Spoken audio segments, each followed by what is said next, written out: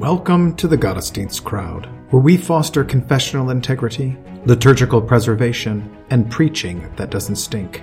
We believe that the historic liturgy of the divine service is more than mere cobwebs of antiquity, but it is a true treasure of the Church, to be dusted off and brought down from her attic to be enjoyed. So let's get dusting. Welcome back to the Gottesdienst crowd. This is Jason Broughton. Today we have back with us Fritz Eckert. Welcome back, Fritz. Glad to be here again. So we are going to take up the issue of preaching. And apparently, Fritz, you've gotten out your soapbox and are ready to stand upon it. And give us some of the pet peeves, particularly as you are about to step down, so to speak, this coming June, and be a hearer more than you are a preacher. And you're just trying to get everyone ready so that once you're in their pew, they know what to do and what not to do. Melanchthon, in the Apology of the Augsburg Confession, talks about preaching this way. He says, "There is nothing that so attaches people to the church as good preaching." And I think what you're on about here is focusing on making sure that our preaching is good so that people become attached to the church. So what is it that you are kind of seeing, hearing about, experiencing as you hear and listen to sermons that you'd like to kind of take up for our discussion today? Well, I guess to be fair, some of this is conjecture on my part, but I'm fairly sure that I'm pretty accurate in thinking that there is just a great number of sermons that are filled to the brim with storytelling. And I get this impression from people I talk to. There are, members of mine who go visiting other churches. They come back and they tell me. And occasionally I'll hear a sermon myself or get one on the internet. And what I find easily and almost have grown to expect it is that the sermon is just chock full of stories. And when I say stories, I'm meaning generally stories that are concocted by the preacher. Maybe they're based on his personal experience, something that recently happened to him. He'll often start with a story, something in his life, and he'll go on for minutes about this before actually getting into the reading upon which the sermon is supposed to be based. And I find this to be rather remarkable, that we've come to this point that somehow or other there are just, I'm guessing, and like I said, I'm probably correct, I think, that there's just way too many preachers who think that the sermon is an opportunity to relate personal stories to what is before us. And I don't think that's what preaching is. And I don't know how we got here. I suspect it has to do with, well, I have a number of suspicions about that. But I suspect, first of all, that pastors are not diligently reading their Bibles and learning and using the many Bible stories available to them there, and understanding or realizing that the stories in the Bible are there for the express purpose of relating to the people. So we have a great treasure trove, the Bible that is, of good stories that are meant to teach us, to train us. So why is there so much personal storytelling going on in the pulpit? So it's not so much that there are stories, but the kind of stories, it sounds like. Yeah, and it almost seems like not only the kind of stories, but that the story then dominates at least the first, maybe third or half of the sermon. It's almost as though the pastor thinks that in his sermon preparation, he has to come up with some story to relate the sermon, to relate the gospel to the people. And that, of course, might even suggest that there's an understanding or belief out there that the gospel itself isn't relatable, isn't related by itself to the people. So I remember years ago, someone said, must have been at the seminary, that sermons need an introduction and is a good thing to start from outside the text on which you're preaching and then bring it in. And I remember also years ago, when I was a seminarian, this was something that David Scare used to do. He'd say things offhand that would just speak volumes.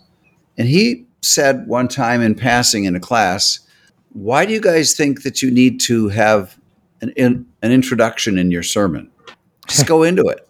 And then years after that, I started studying the sermons of Martin Luther.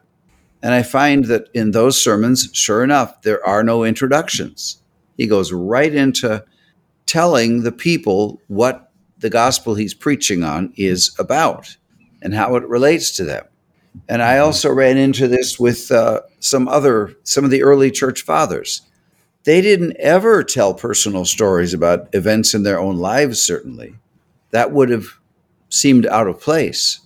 And they never had these lengthy introductions either. They just dove right into it. This gospel, I remember, for example, in Luther's Apostles, which are readily available to everybody. I think every pastor should have that Lenker series in his library if he really wants to get some ideas on how to preach. Every time in this gospel we see two things, or this gospel teaches us how to take comfort in the midst of afflictions or whatever. He just goes right into it. And I think that for reasons that are mysterious to me, the preaching has become more and more filled with stories and this storytelling has just gotten out of hand. It's like, now is the time to sit back and listen to the pastor's personal story about something that he wants to relate to the people. Well, why? Why do we need to waste precious time in the divine service listening to some anecdote from the pastor's personal life? I just, for the life of me, can't figure out why pastors would believe or think that that's important to the people, that they need to know what's been going on in his life.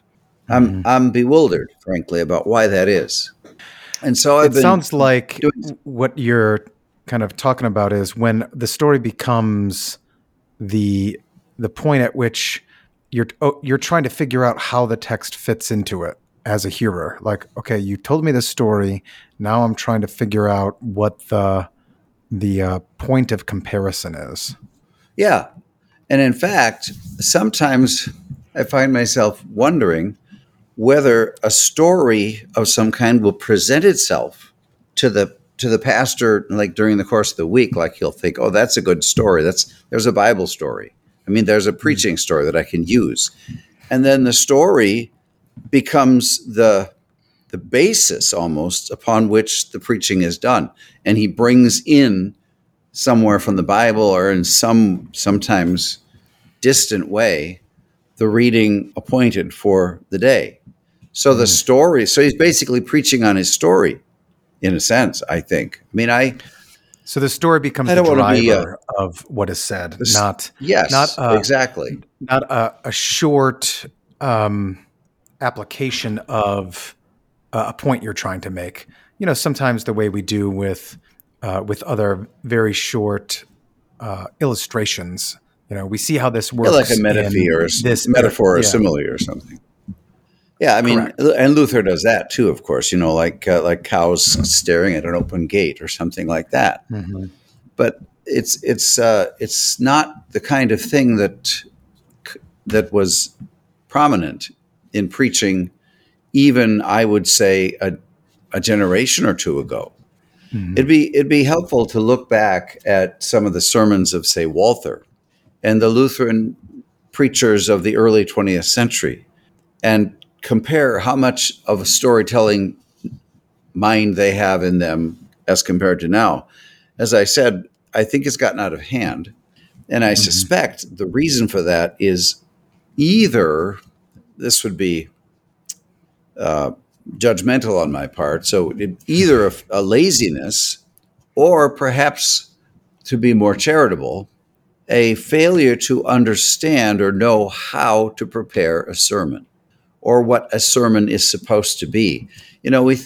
We have in the catechism, under the third commandment, the small catechism, we should fear and love God that we may not despise preaching and his word, but hold it sacred and gladly hear and learn it. That commandment and the explanation should apply to the preacher himself, first of all. So, how is it sacred if I have to hear 5 minutes about your conversation you had to somebody that you were flying to someplace, sitting next to you on the plane? That's often been used. How is that sacred? What is going on that makes pastors think that is part of the activity that should be germane to preaching? So I think, in the first place, I think it would be helpful to remind people, preachers in particular, that their time spent on reading and studying the scriptures is extremely important. It's not just something that you do so that you can say that you've done it. It's to become familiar with the scriptures and to have a great familiarity with them, so much that things pop into your head. So let's say you're looking at a gospel, say the gospel for, the second Sunday in Lent, the Canaanite woman. And you start to wonder now, how does this jog my memory about things in the Bible? Why is she a Canaanite? Why does she come from another land? And she has this great faith. And the steps you go through in preparing your sermon, instead of simply assuming, well, that's the basic reading, that's the basic lesson we have to get from there, this woman's great faith, and now we need to apply it somehow. Well, I think in the first place that the gospel itself has to be unpacked a little bit more than that. The details of it, those shouldn't be glossed over. Yeah. And when we look at the details, and I think that, usually I'm presuming pastors will spend time looking at the text, looking at the Greek, trying to understand what it says, but then it's almost forgotten when you're preparing your sermon. Maybe there needs to be a better concept of the parts of the gospel and how they relate. So it sounds like you are advocating for a bit of a return to the ancient understanding of rhetoric, particularly the locus on invention. So they focused on like defining things and by what authority and what is the relationship between this thing and that thing, or comparing and contrasting this thing and that thing, or what are the circumstances that are going on around this event at that same time, or in the near past, or about to happen in the future. In the text itself, say the context. Yeah. That's certainly part of it. Yeah. But, to ask the question, what does this remind me of elsewhere in the Bible? Well, that's a comparison, right? Or that's a relationship. Right. And so really delving into searching the scriptures and all of those things, that is your locus on invention. Yeah, sure. Okay. I guess the reason I started there was that my hobby horse, as you put it today, is the story. And if you're going to have stories, fine, but let's use the right stories. But when we take a step back and look at how preaching fits into the divine service and the point of preaching, maybe that's where we should start. And then when we get to the point of wanting to make comparisons, that always helps. Yeah. But then that's when we can bring the stories in. So the first thing that I think needs to be done is considering what to do in preparation for a Sunday sermon. Study the reading itself. try to figure out why is this written? Why are these details written? What is here for our learning? And how does this relate to the overall message of the Gospels, namely, Christ for us, the kingdom of heaven and the grace of God? I think that is it Kimmerer? Kimmerer was the goal malady means guy. Yeah. That I think is misunderstood. He was, I forget the name of his book, but his emphasis on goal malady means was not supposed to be understood as a sermon outline, but rather as a way of looking at the text and trying to determine what of this text I want to give to my people.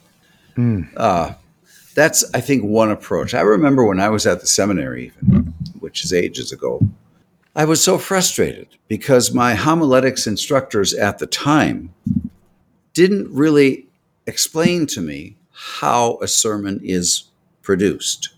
I remember being so frustrated that, I would ask, how do you do it? Well, and the response generally was, well, it's difficult. Well, it's especially difficult if you don't give me any tools. How do you do it? And I was extremely really frustrated. hard. Yeah, I remember, back in those days, you had typewriters. So, and this sticks out in my mind. I'm not making this up.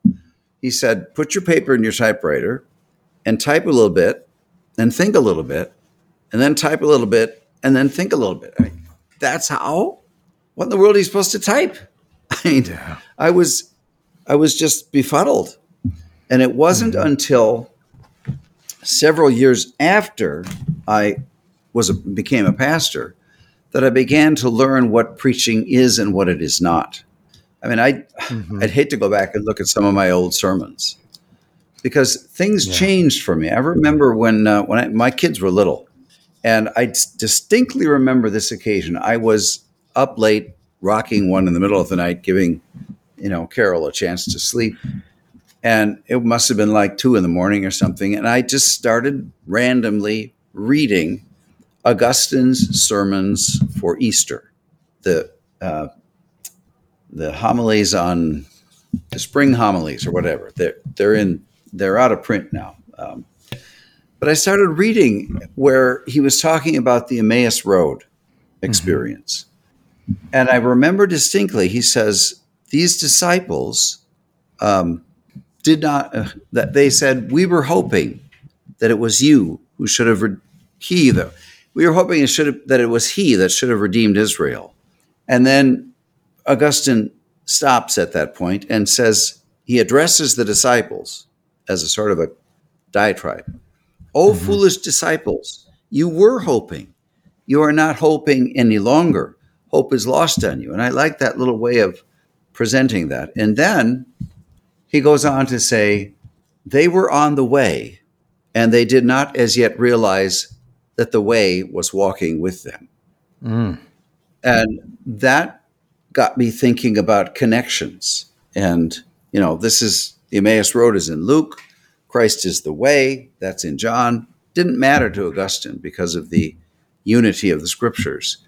And taking those phrases, even the choice of terms, the choice of phrases, all those parts of what the preacher is preaching on and expounding on them and why they might have been said in just that way.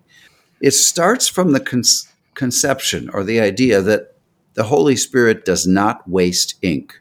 Every single detail matters somehow.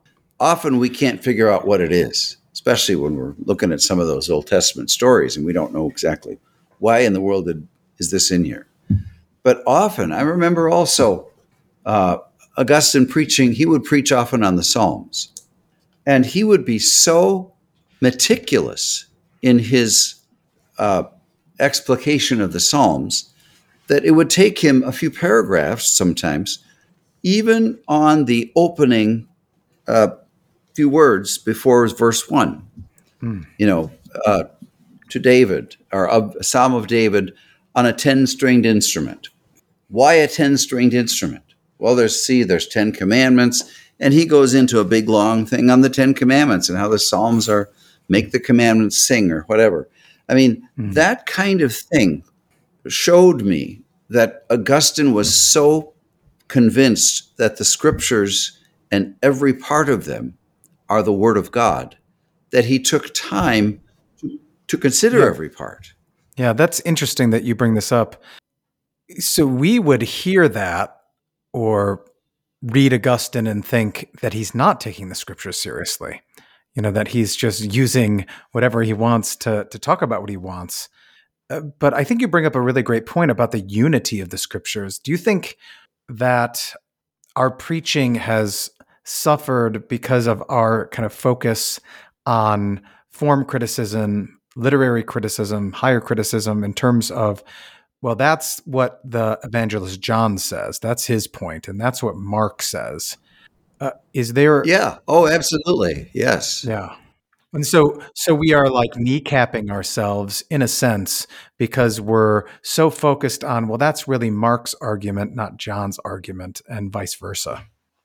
Yeah, there's that. And there's also there were strict warnings that we learned as like first year or second year seminarians against what was called eisegesis. We exegete. We are exegetes of the scriptures. We pull out of the scriptures what is there rather than reading into them what we want them to say, eisegesis. And that was a very strict warning. And so then we looked at some of the wild interpretations of, say, Origin or Origin. Yeah, that's exactly what I was trying to remember. And we think, well, he's just reading stuff in there that's not there.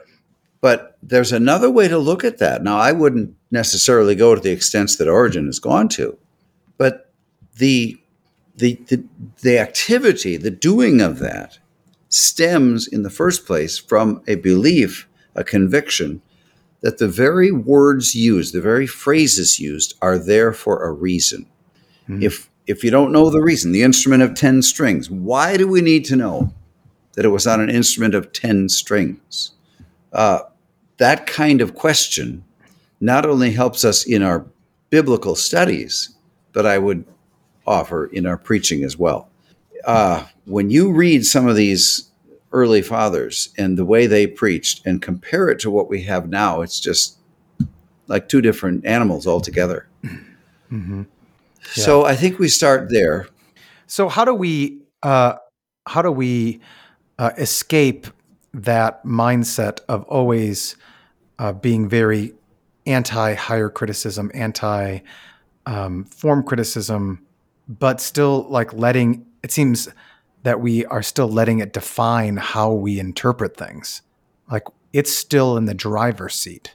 Yeah. Well, in the first place, the form criticism got such a bad rap because it was used in a way that tried to debase the scriptures, such as Rudolf Bultmann did, for example. These scriptures have their parables, their fables, their myths. They're trying to say this to the exclusion of their being historically accurate.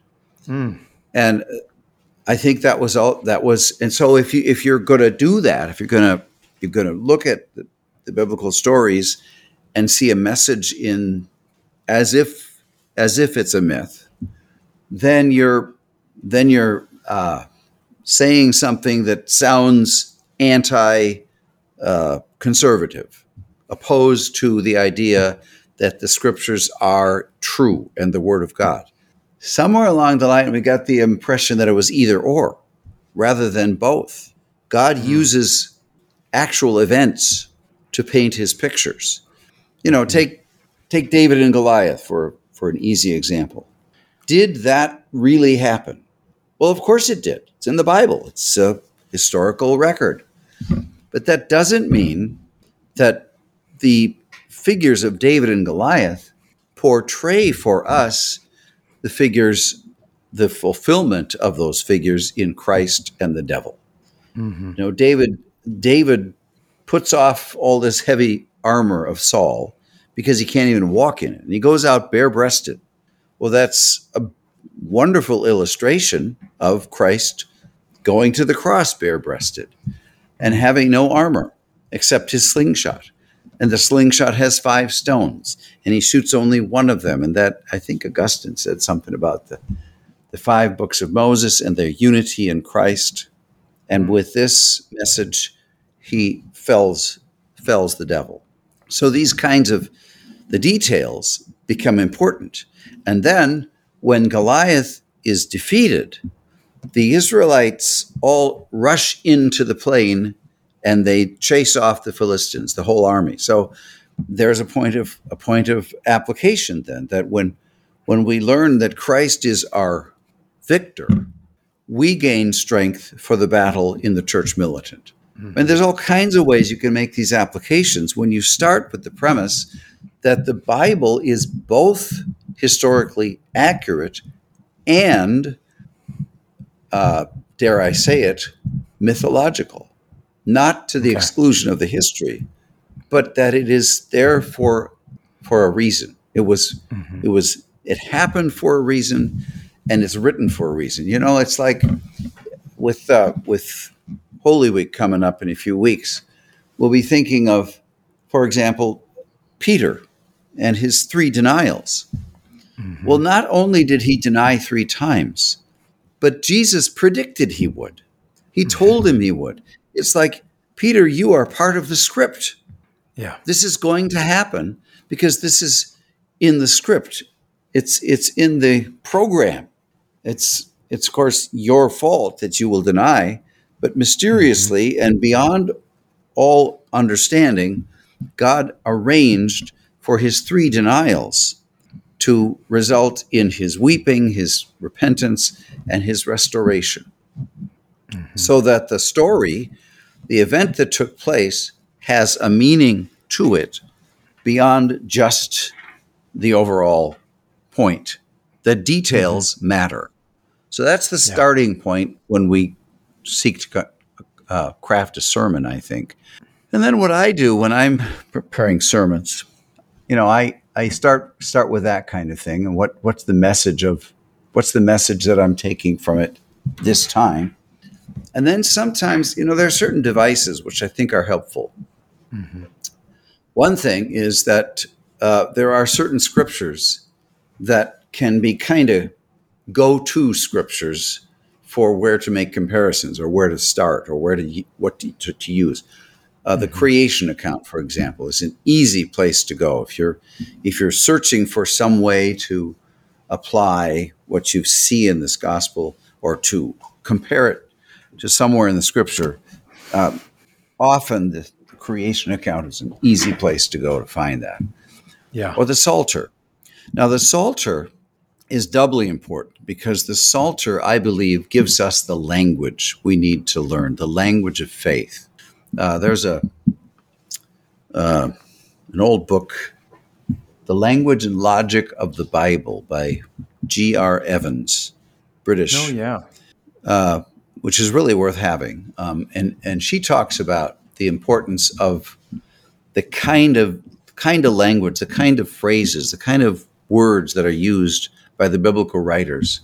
That's the stream we need to get into, that kind of language. And I think that's where a great familiarity with the Psalter comes in handy. And what you see when you have sermons of the fathers or people who really know how to do this, they're incorporating phrases from places in the Bible, the Psalter, other places, into their own speech without even referencing where it comes from. Mm-hmm. One great example of this that I was just looking at earlier today is the Matthew Henry commentary. He was a 18th century kind of a Calvinist guy, which you need to remember. And it took him 10 years to write this commentary, and it's available free online. It's a free resource. And when he goes into his points about the various, it's a commentary on the whole Bible. And you can go to anywhere and I wonder what this is about. What does Matthew Henry have to say about this? You can go to that and you can see he is able to do this. He is able to bring in comparisons to other parts in the scripture. Sometimes he specifically does it. Sometimes He simply says things. He indicates by a phrase or two something that a person who was not familiar with the scriptures wouldn't even be aware of as a scriptural quotation. He is so conversant in the scriptures that they just kind of bleed into his own language, so to speak. So this goes back to maybe square one, namely that if a person wants to be a good preacher, he needs to know the Bible through and through. He needs to have a strong familiarity with it. And think of the time that you spend preaching as an opportunity to lay these truths before the people with biblical references, biblical teachings, and biblical words. Mm-hmm. I think that you get 15, sometimes 20 minutes. I use my average sermon is about 13 minutes long. Mm-hmm. And I think that when you start to bring in all these other stories from the Bible, you're actually you're actually doing two things. You're, on the one hand, you're helping people to understand what the particular gospel you're preaching on is, and you're also making people more familiar with the Bible. Sure. There was a great blog post a little while ago by our Evan Scammon about the 1 year lectionary and how it was set aside by Vatican II and the Lutherans after that, in favor of the 3 year lectionary. And one of the reasons or rationales for doing this was that you need to get more of the Bible before the people. And he rapidly debunked that idea. That's not the point of the lectionary. But even if it were, if your purpose, if your desire as a preacher, as a pastor, is to get more of the Bible before the people, that's what you do in the sermon. Don't waste my time with your story about who's sitting next to you on the airplane.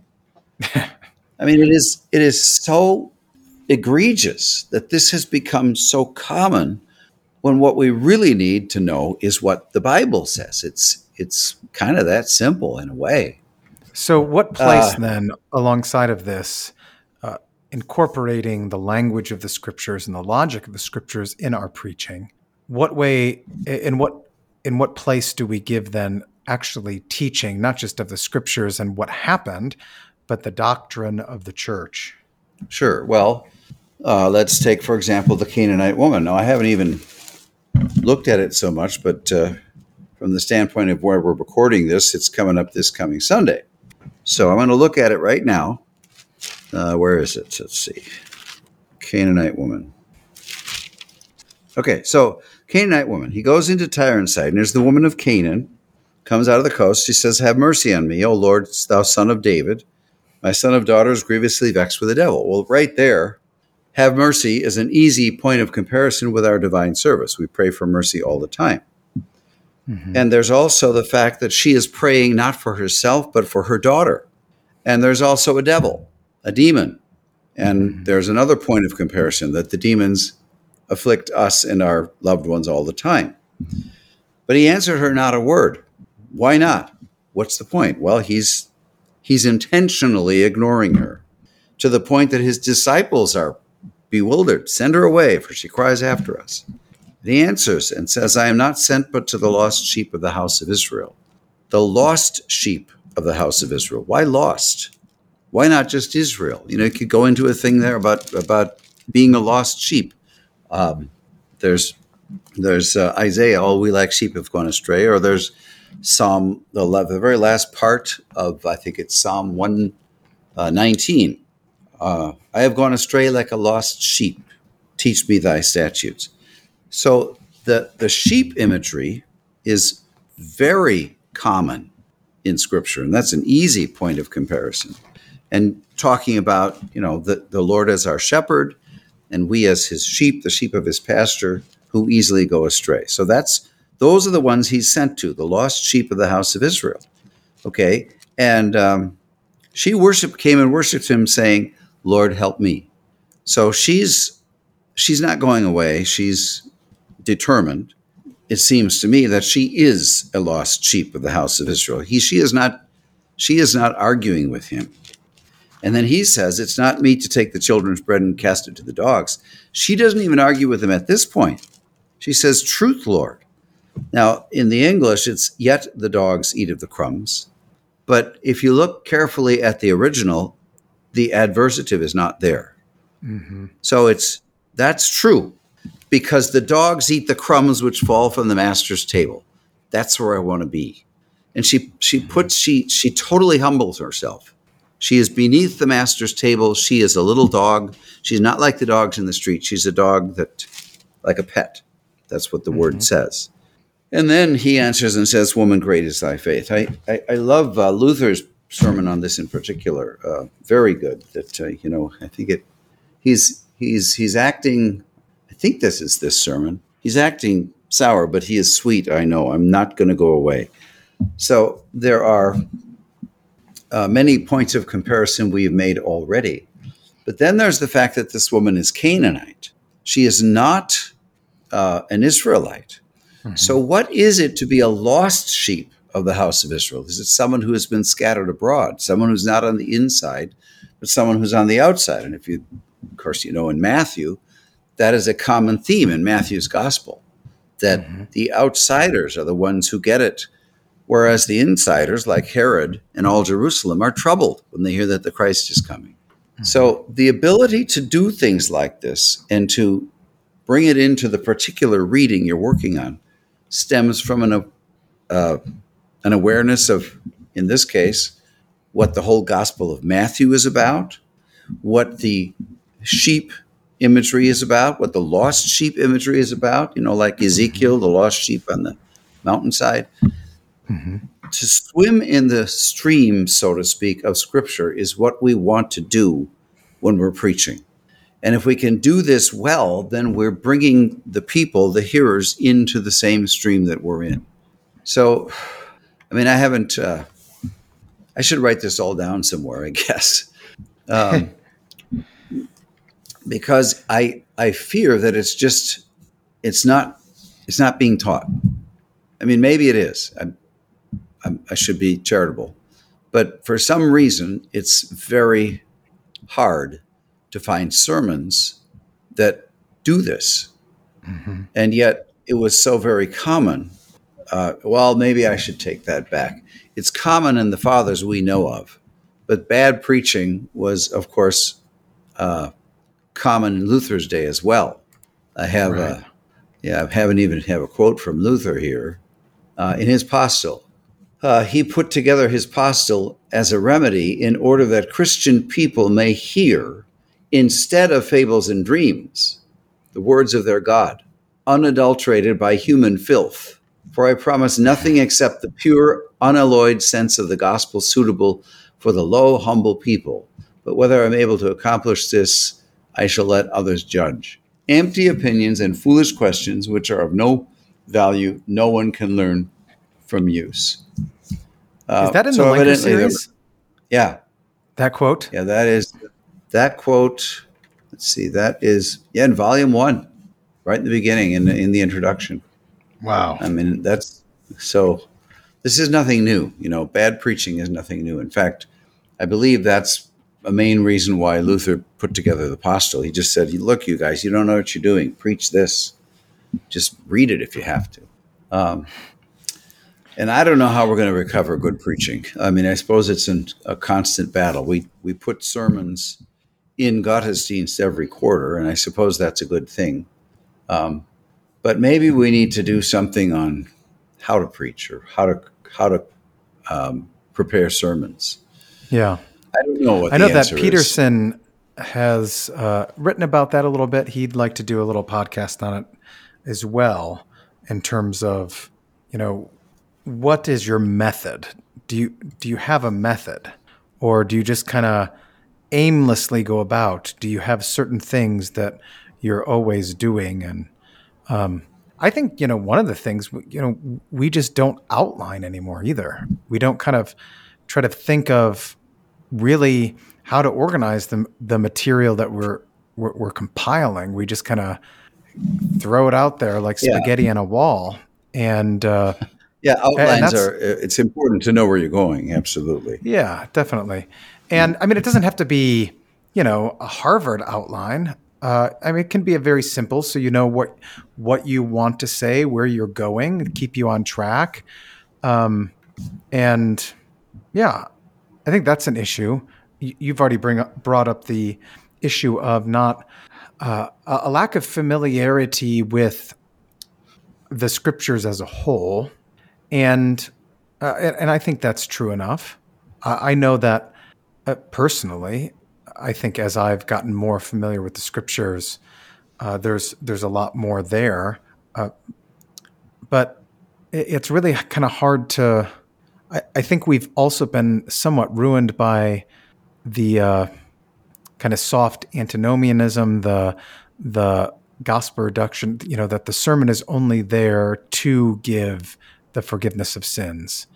Yeah. Oh, yeah. Sure. And that it's not there for teaching and application of these things to your life, other than, this is the sin that Jesus, is going on in here. This is how Jesus undoes it, and so this is how Jesus undoes it in your life. Yeah, right. And I think, as you're talking, I'm thinking of various methods, various devices, I should say, that I think are helpful to remember. How Okay. to apply, for example, one way to apply the gospel you're preaching on to the people. Let's take again the Canaanite woman.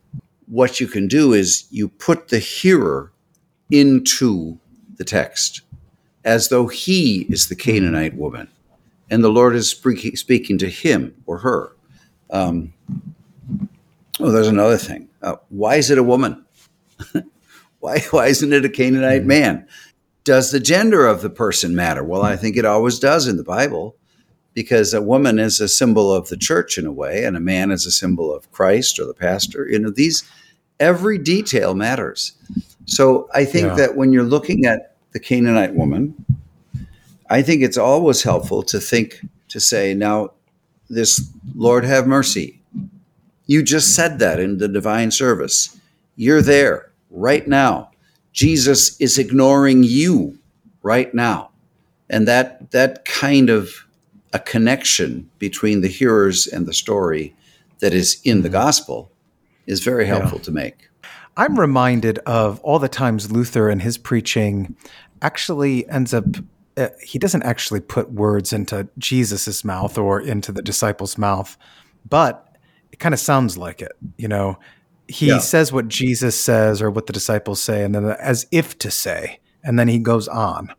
And it seems like there's a certain amount of imagination, more art than science, that goes along. And so perhaps, one of the issues that we deal with is that, our imaginations have been stilted by how, scientific of an age we live in, but also by all the technology surrounded by us.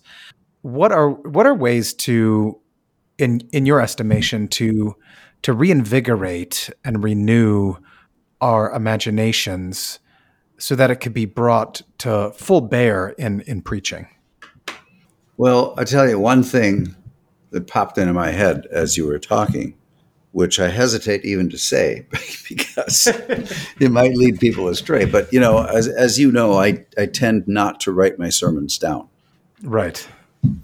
My preparation is all mental. I think about what I'm going to say. Are you saying you're mental? I am mental, absolutely. I think about what I'm going to say. I prepare an outline even, but it's all in my head. I rarely write things down. The exceptions are when I have a lot of sermons to do, like for Holy Week or something, and I want to have good ones for the various days, and I run out of time. But generally speaking, from week to week, it's all in my mind. Now, I'm not saying that that's the way a person should preach, but what I am saying is that the result of this is, for me anyway, when I step into the pulpit, I have been pondering these things for some time. And so what happens as I'm preaching, I just go back into the mode of pondering, and I share my ponderings with the people. And, something might even occur to me while I'm preaching, and I'll bring that in. And what that I suspect and hope has the effect of doing is igniting the imagination of the hearer as well, because my own imagination has been ignited, to use that word. Yeah. I think there's something to that is that has been not as carefully explored, I think, as needs to be. The preacher's activity becomes then the activity of the hearers, at least mentally. Yeah. Okay. But you're also Fair enough. right about the antinomian problem, which in a way is also a gospel reductionism problem that reduces it to just a few, Jesus died for you, go and sin no more. If it's all about that, then why do we have all these different They probably readings? wouldn't even say the second part. Right. Jesus died for you. Rejoice. Don't worry about anything. Everything's fine. Yeah. And you got to get that in somewhere. You got to plug that in somewhere. End on the gospel. All these strange, reduced ways of bringing a message to the people, I think, is unfortunate, because each gospel was written, I believe, for the purpose of its being preached. There's another point right there. These pericopes that you look in the Gospels, all four of them, they're arranged in pericopes. There's often not a running narrative.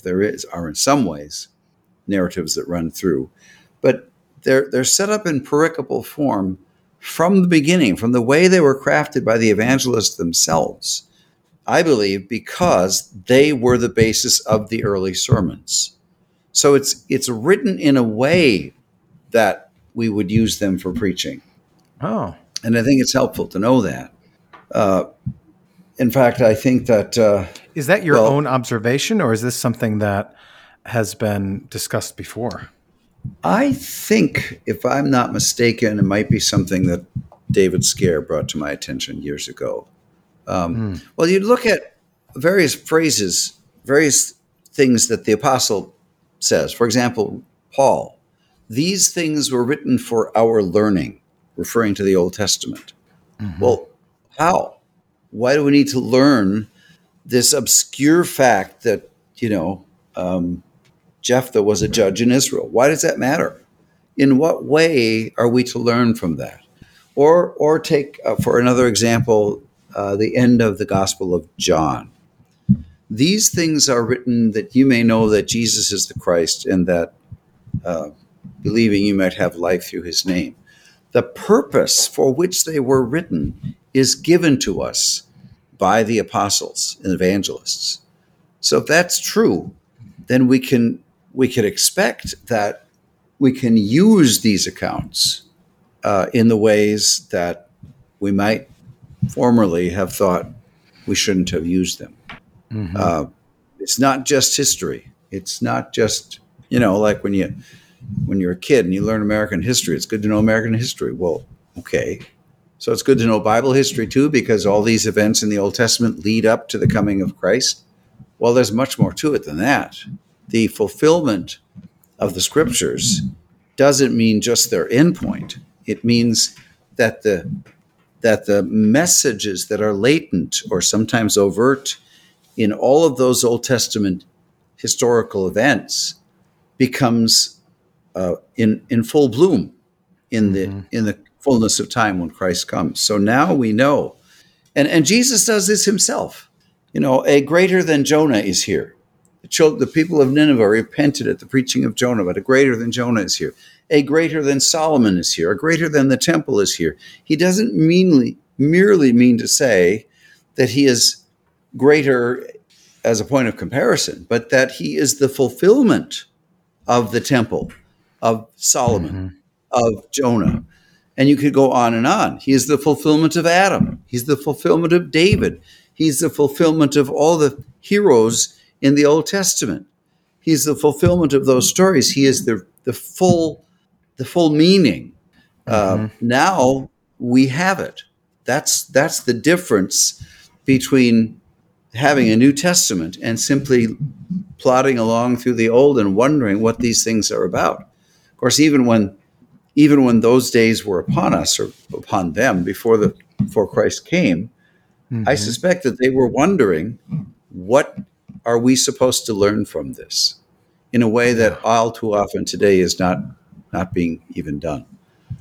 So I think it. It all kind of everything's tied together. Understanding how the scriptures work, understanding how language of faith is portrayed for us in scripture, the importance of applying this to the people. It all kind of comes together in the sermon, or at least it should. Yeah. And so, needless to say, if you waste my time with all these ridiculous stories, I hear people complain about preachers who just sometimes give one story after another, just one after another for 10 minutes. What do you need all those stories for? Why? It's shameful. Now I'm on my high horse. It just, please stop. Yeah. So, in terms of beginning anew and revitalizing all of this, maybe just give, 3 places to begin. Do this, and do this. Not in terms of don't do this, but what should they focus on? What are 3 things? Okay. 3 things. Learn your Bible. That's number 1. Mm-hmm. And by that, I mean, learn the whole thing. Read it. Mm-hmm. Let's see. Number 2, use the sermon as a part of the divine service, not an extra from it, not a departure from it.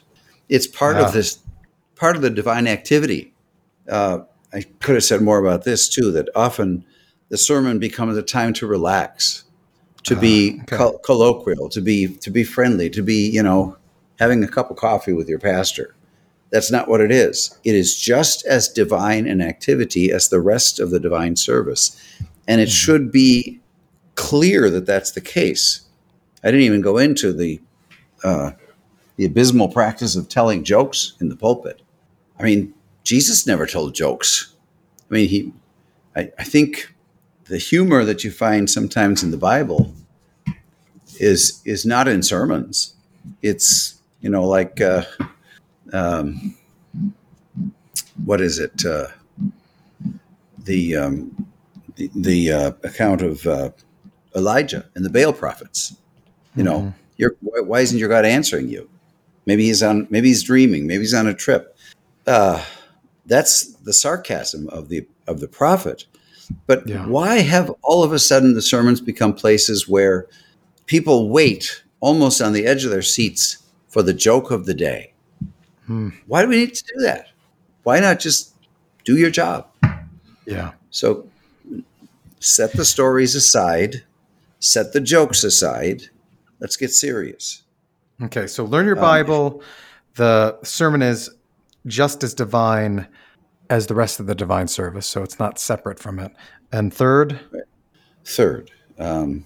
use this as an opportunity to drive faith into the hearts of the hearers and a Christian life of piety that springs from that faith. It's not, in other words, an opportunity for the preacher to make points with his people so that they'll say, isn't he great? Don't you just love listening to him? And it gives an opportunity for the preacher to stroke his ego, so to speak. Rather, this is the time to teach what Christ is for the people. And that's a serious job. So set your own ego aside and just do your job. I mean, maybe that's a little simplistic, but I think mounds could be said about it. Yeah, I mean, it's that last point sort of sounds like what Gerhard and the early Lutheran divines were on about with the fivefold use, that, Scripture's use is for teaching doctrine and refuting false doctrine, for training in righteousness and rebuking those who have gone astray, and then finally for comfort. So, yeah, and speaking of the fivefold use, that's what you get in the apostles, not the fivefold use, but Luther had a twofold use. He would talk about the reading itself, and then he'd go into the spiritual sense, and you'd find some of what people would call allegorizing there. Well, he did it all the time. He he pointed out perhaps why this is written this way and so forth. So yeah, that's always helpful. So very practical advice would be read good sermons too, especially Luther, Augustine, the Cappadocian Fathers, Irenaeus, and so on. And much of this is available free online, so there is really no excuse. Yeah, right, exactly. Matthew Henry's commentary, he's not Lutheran, but he's very helpful. Well, thank you, Fritz, for your time and your insight, and look forward to you actually sitting down to write this out and put it out for everyone to take up and read. Maybe I can start thinking about that after I retire, huh? Okay. There you go. All right. All right, take care. It's been a pleasure.